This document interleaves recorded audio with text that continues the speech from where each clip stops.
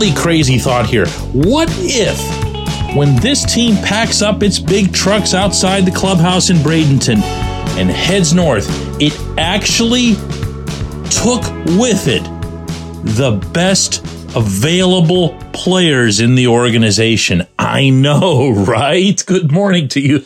Good Friday morning. I'm Dejan Kovacevic of DK Pittsburgh Sports. This is Daily Shot of Pirates. It comes your way bright and early every weekday. If you're into football and or hockey, I also offer daily shots of Steelers and Penguins, where you found this.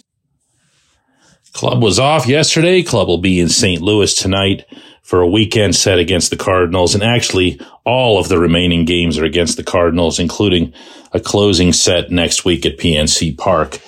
So, yay.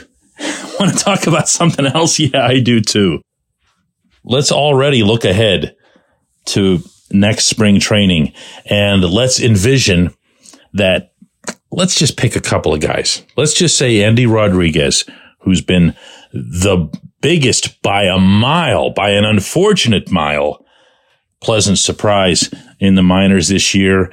And let's take Luis Ortiz, who's with the team now, but you know and I know he's not going to make the team out of spring training next year, because that's just not how they do business. Emphasizing the word business. For anyone who doesn't know how this stuff works, if you hold a player out of his rookie season for a couple months and change, you keep them from attaining a certain special arbitration status that allows them to get paid more earlier in their career, in the third year of their big league career, to be specific. It's a money-saving move. And in the Pirates' case, it's a money-saving move amid nothing but money-saving happening all around them. If you're saving the money for the purposes of competitive baseball at some point, what exactly is that point? And might it be, now, as in 2023? This is the question that I want to ask, just as it relates to these two terrific young players. Now, I can't know in Rodriguez's case that he's ready for the majors. I just can't. You can't predict stuff when it comes to kids who haven't been in the majors. But I do know that in 125 games this past season, spanning Greensboro, Altoona, and Indianapolis, all Andy did was hit a combined .323 with 25 homers, 95 RBIs, 39 doubles, and a .997 OPS, and he struck out less than 20% of the time. And all of these figures held all the way through, including Indianapolis right now, where he was utterly dominant at the plate. He also was very good behind the plate.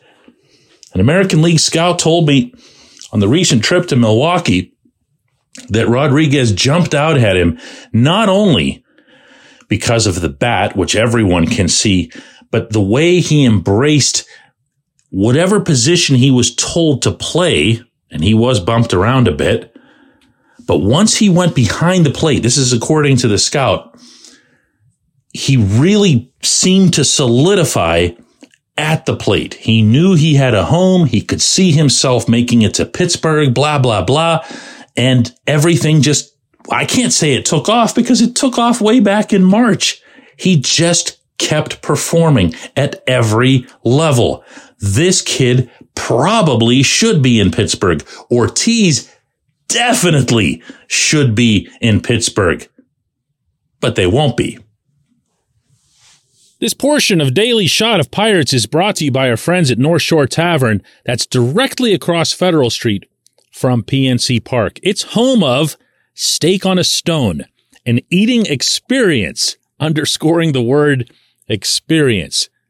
The steak is brought to you partially cooked on an 800-degree stone, and you do the rest. It's a ton of fun, it's a great meal, and it's a baseball atmosphere like no other in Pittsburgh. North Shore Tavern, right across Federal Street from PNC Park. I'll acknowledge a little bit of bias here. I will. I've dealt with both of them, with Rodriguez and Ortiz, and they're very, very different. Okay, I don't mean to lump them together, personality-wise. Ortiz, I can summarize and safely as being just an intense competitor, and you can see that even in the way he carries himself off the field. Andy, I'm not going to do him justice. Instead, I'm going to play for you this 45-second clip of an extensive interview that I did with him in Bradenton this past March, where I saw that he had these beautiful, shiny, hand monogrammed bats. And I asked him to describe for me these beautiful, beautiful bats. These are Andy Rodriguez's new bats. Look at these things. They're beautiful, man. Beautiful bats. Beautiful. What do you say? Beautiful. Look at that. That bag got too much Homer. It's shiny. Yeah. Look at that. You say too much Homer? Too much Homer. That's actually very good. Yeah. Andy Rodriguez, what kind of season are you looking forward to, huh? What? How's your season going to go this year? I hope good. Huh? I hope good. Well, that's good. I working hard for be good this year. Well, everybody's hopes this year are very high for you. I hope more than the other person. Huh? I hope more than the other person. Yeah, you know. I want to play in Pirates. Yeah, in Pittsburgh. Yeah, in Pittsburgh. This year, maybe this year or the other. It's going to be hard this year. Yeah. No hard. No? Never. Too much Homer, the young man said, if it wasn't real clear in the audio. He looked at his bats and he said, too much Homer. This is fantastic. This kid oozes confidence. Did you hear what he said at the end when I kind of downplayed that he could be playing in Pittsburgh? He said, not too hard, never too hard. For you to want to delay for financial reasons this young man's arrival in Pittsburgh, for even, these aren't even good financial reasons. This is minimal stuff. All you need to do to keep him for an additional year out of free agency is to keep him down for 1 day. Okay, that's easy, but that's not what this arbitration thing is. It's 2.5 months, and they're going to commit to this for both Rodriguez and Ortiz. Why? Because they can keep kicking the can right on down the road because there's no accountability from the very top to any other level of this organization. When we come back, J1Q.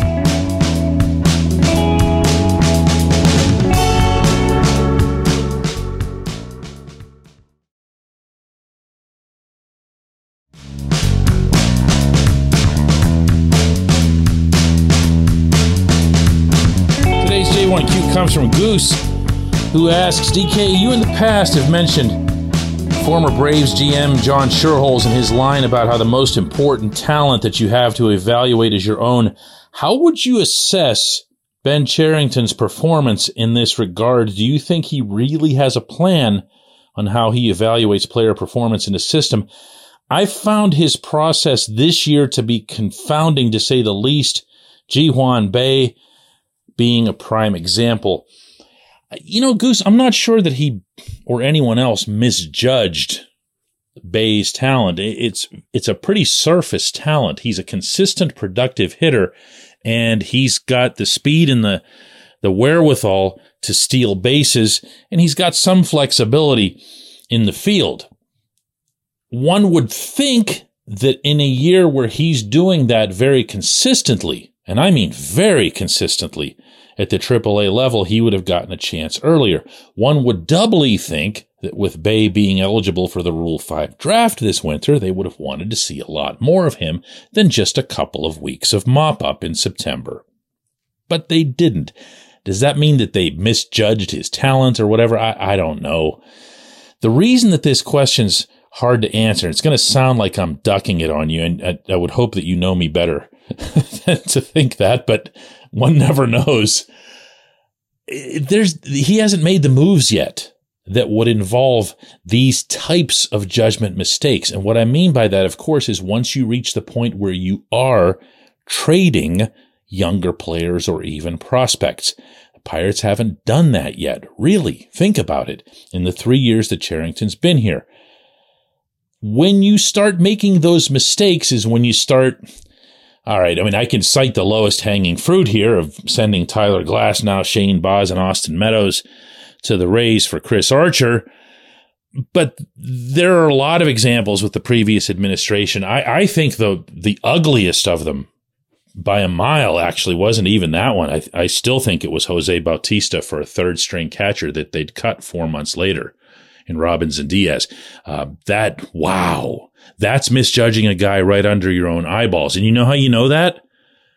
Because Jose was still on the team whenever Andy LaRoche came along. And I remember Jose told me this, he saw Andy coming and he said, that's it. They don't want me here. They don't believe in me. And he was completely right. They had no faith in him. They didn't think he was going to amount to anything. And then years later, a certain member of the front office who was mad at me for criticizing them over this trade, imagine that, right? Said, did you really think that if we knew we had Babe Ruth, that we would have traded him? And I'm thinking, no, but shouldn't you have known that he was at least capable of dropping 50 bombs at some point or other in his career? Did you not see that? And did you not notice that Andy LaRoche was playing at high altitude and was never really a power hitter? He had warning track power at best through the majors, but he was playing at altitude, so all those balls sailed over the fence, and people told you this at the time, and it was written about in Baseball America, but nah. You see, I could do this all day with the previous administration, but I can't do it with this one, Goose. I just can't. They haven't made these types of moves.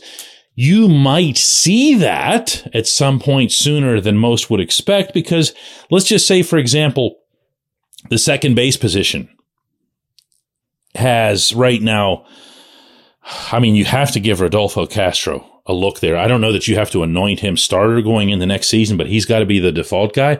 You've also got Nick Gonzalez still coming, a first-round pick, who shouldn't be that far away, but he's been set back by injuries this year.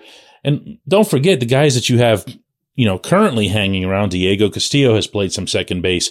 Hoy Park still exists. If more than one of them looks like they can really, really hit and you can't bump them somewhere else on the diamond, then it's tough to do that with a second baseman.